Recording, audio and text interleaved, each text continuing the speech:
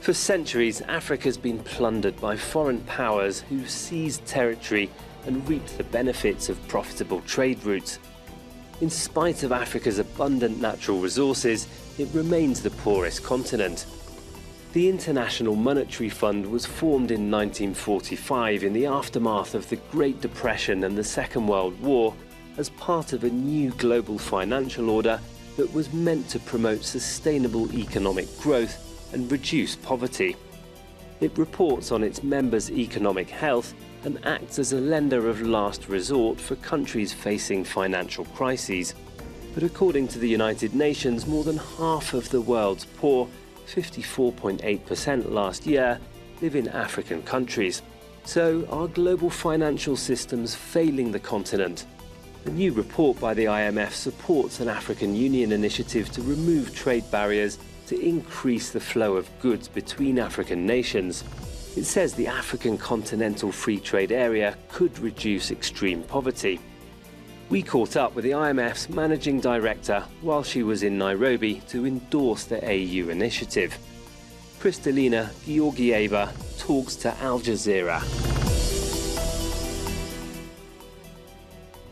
The Managing Director of the International Monetary Fund, Kristalina Georgieva, thank you for talking to Al Jazeera.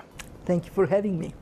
So you're here visiting Kenya's capital, Nairobi, to launch a paper about trade between African countries, which says that if intra-African trade can be boosted, then up to 50 million people in this continent could be lifted out of poverty. But this comes at a time when the world is suffering from economic shocks, COVID-19, Russia's invasion of Ukraine, and those who are hit hardest are here in Africa, economies and people.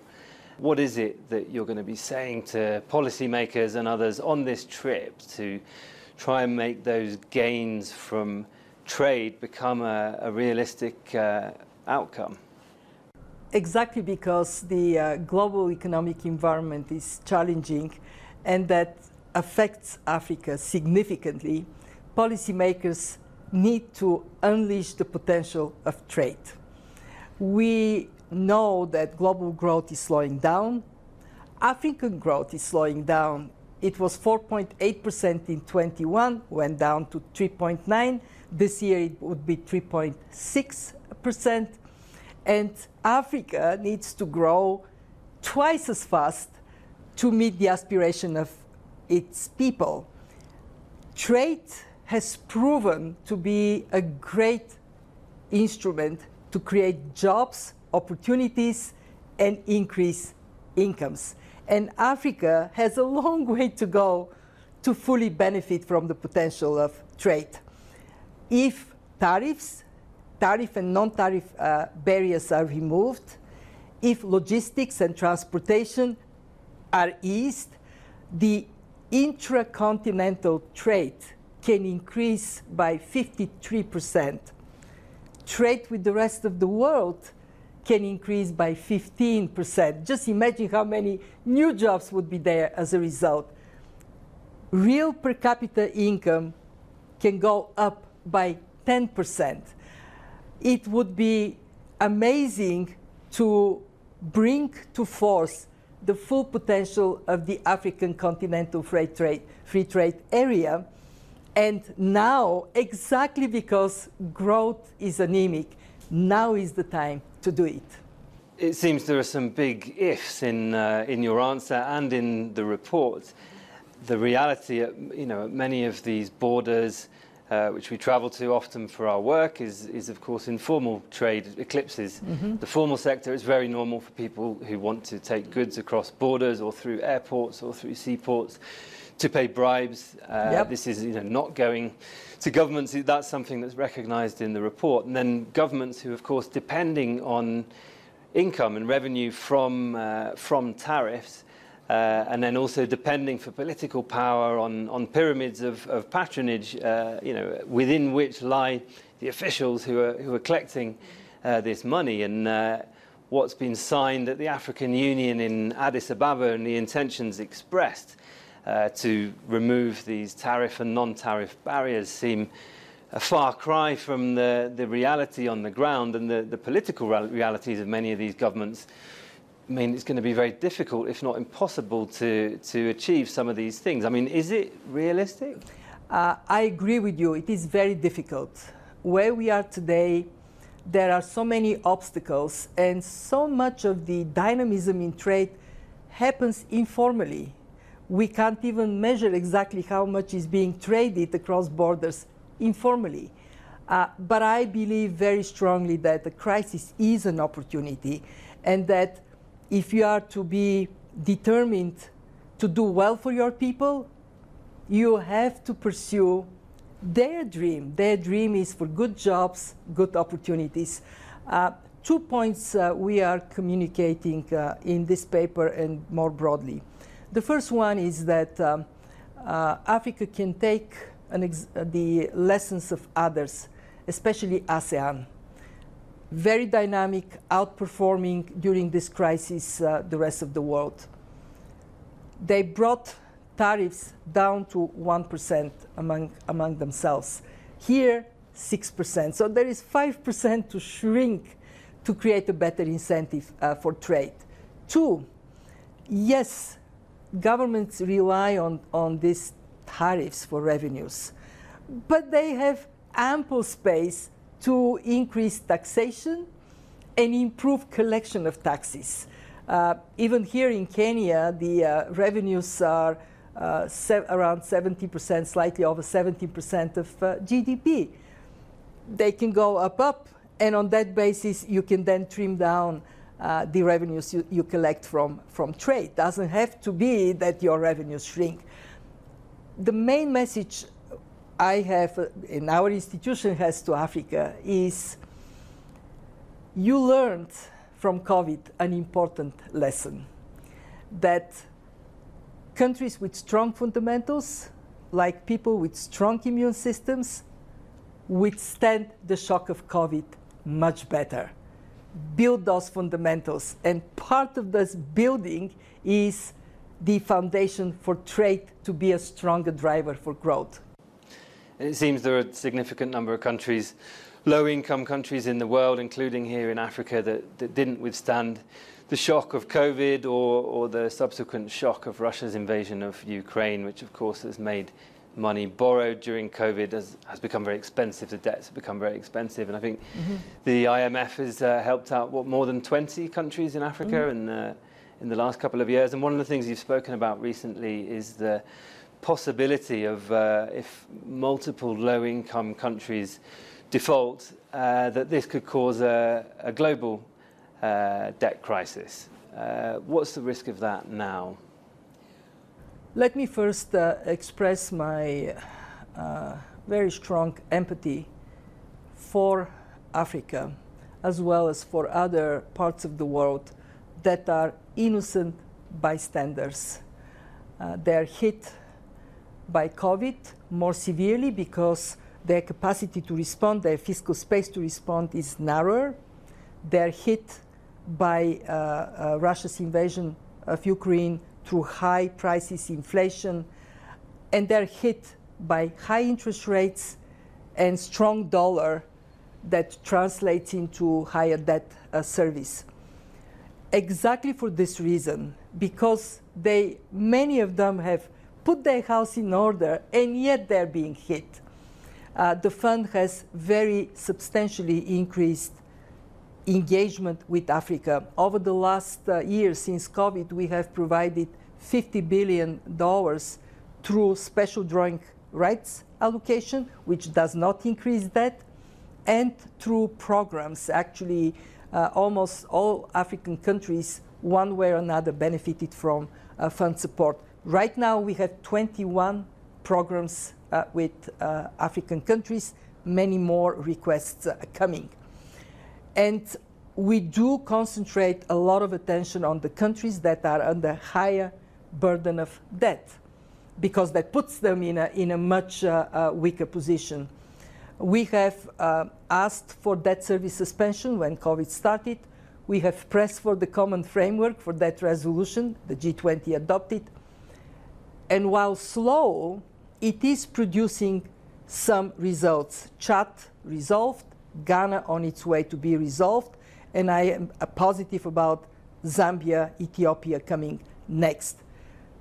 We have to stay the course, because if we don't, there are 19 countries out of the 35 low-income countries in Africa that are either at debt distress, those 4 are there, or are near that distress. And if we don't have a resolution pathway, yes, we can accumulate a bigger problem that can then affect the rest of the world. What are you doing to try and get China or the big banks or others to be transparent about the money that they've lent?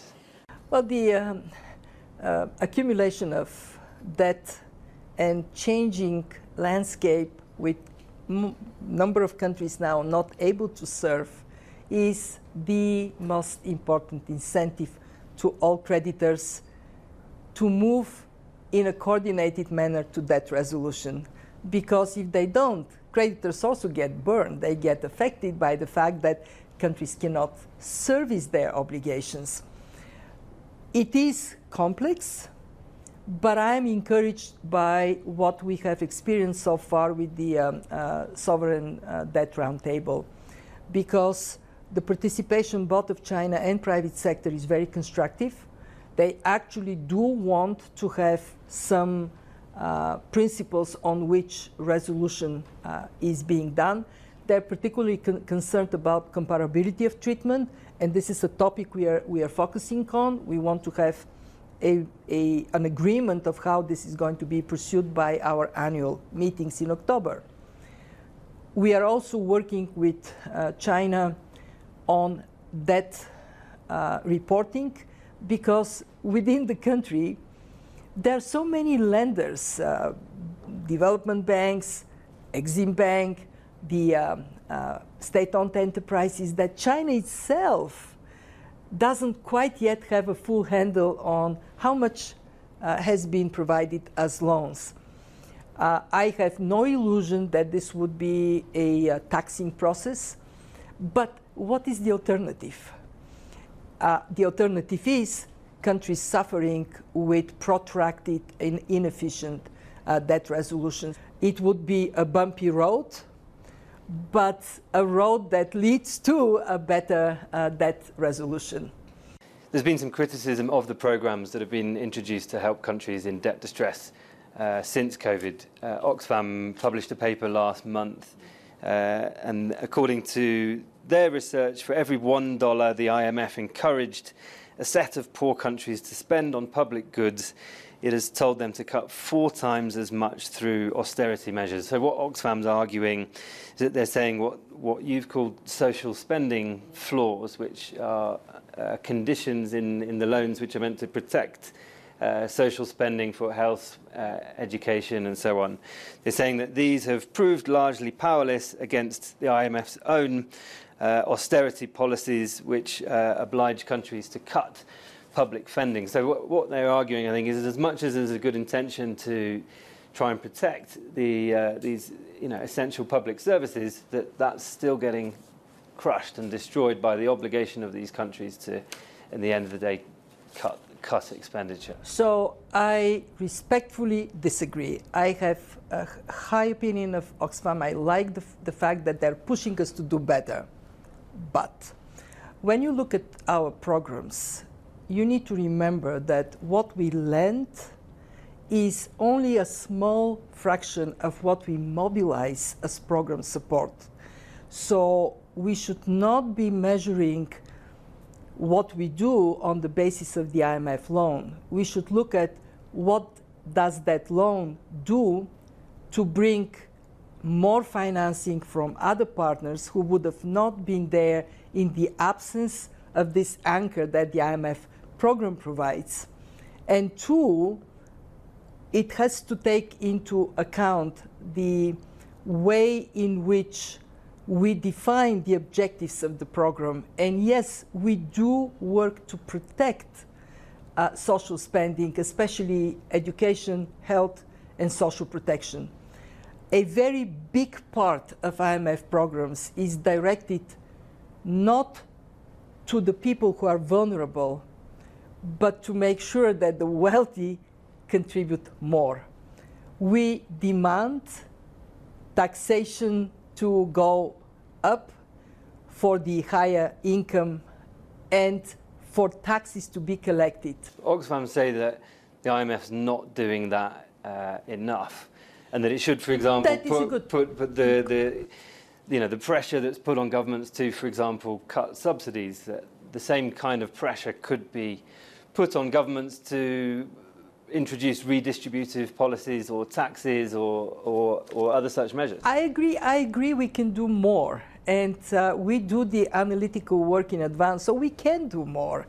We have been very clear that there has to be progressivity in taxation. And we are translating this into our programs. But let me be also very frank on subsidies. We are being criticized for advising governments. By the way, we are not demanding governments. Governments have to take it, to own it, to do it.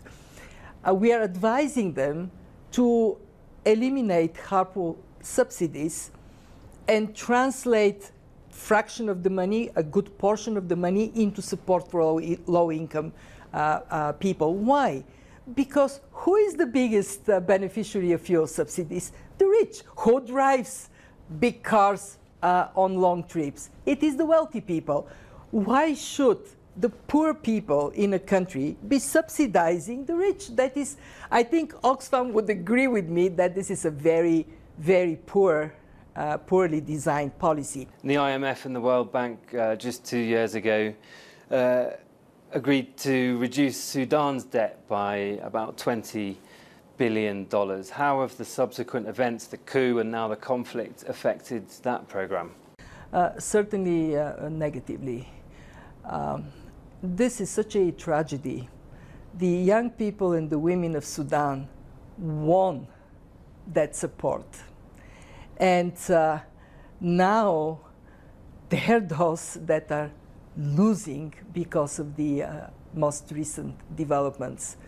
A conflict is always a terrible thing, but a conflict that crushes the newly found hopes of a nation, it is even more terrible, because it's like throwing cold water on these hopes. I have been following the engagement from the region, IGAD, President Ruto here. I really hope that there would be a pathway to restore a civilian government in Sudan. I'm also very concerned about potential spillovers. The visible spillover, people fleeing to other countries, already there. But we know from so many painful experiences that the invisible spillover, the trouble that travels and impacts negatively neighbors, is the one that we have to be concerned. So the sooner there is peace and then return to a democratic government, the better. If we stand back for a minute and look at a sort of much bigger picture of how we ended up in this world today, which is so unequal. I mean, the ascendancy of the West has something that's gone on for about 500 years, 400 of which were, involved, or colonialism, slavery were involved in this massive accumulation of wealth in just a couple of parts of the world. And then it's only really within sort of the last 70 years or less that we've instead been talking about a different model development, about poor countries borrowing from rich countries to try and grow and to try and equalize the situation. And with the exception of China, which has lifted millions of people out of poverty through industrialization, among the poorest countries in the global south, it would appear that this sort of relatively recent model hasn't worked. It hasn't redressed the imbalances of the past. Inequalities still growing. Africa's greatest exports are its commodities, its natural materials. And so the the whole system that was set up after the Second World War with the World Bank and with the IMF, which they're part of, and this whole system of rich countries lending money to poor countries to develop, is it working? Is it ever going to work? Well, there are many more examples than just China. You travel around Asia, you go to Indonesia, you go to Vietnam, you go to India, and you see dynamism that is also lifting people out of poverty, creating broadly opportunities. You travel in Africa, you go to Senegal, you go to Cote d'Ivoire, you go to Rwanda. You see that there is prosperity being built on a more integrated global economy. I think the problem is that what is holding countries back more often than not is rule of law, insufficient governance, not up to par to the aspirations of people.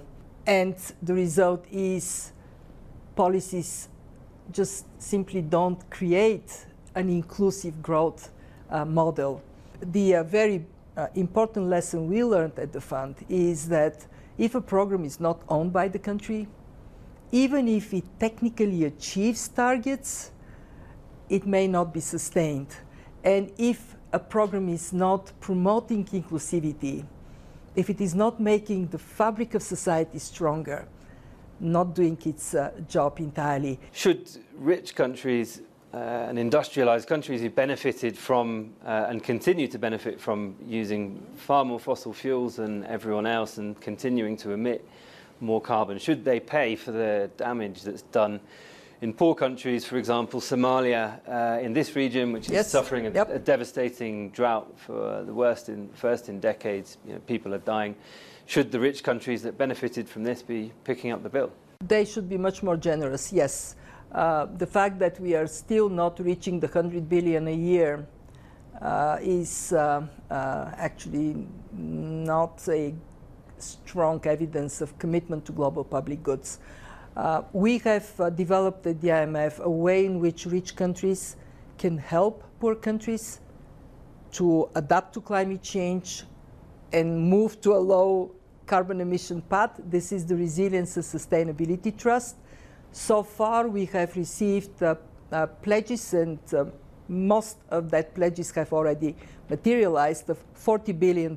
This is using SDRs we allocated to rich countries that don't need it, to lend through the fund on concessional terms, long-term, to vulnerable low-income and middle-income countries. More of this needs to be done.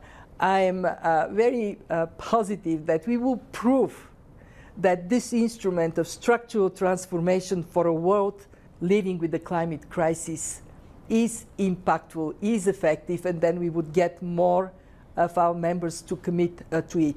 Each and every one of us has to do its part and concentrate especially on those that have done nothing to create the problem of climate change, but are most severely impacted by its consequences. And on economic shocks, finally, what do you expect the rapidly growing area of artificial intelligence, which is changing the world before our very eyes, what's that going to do to the world economy?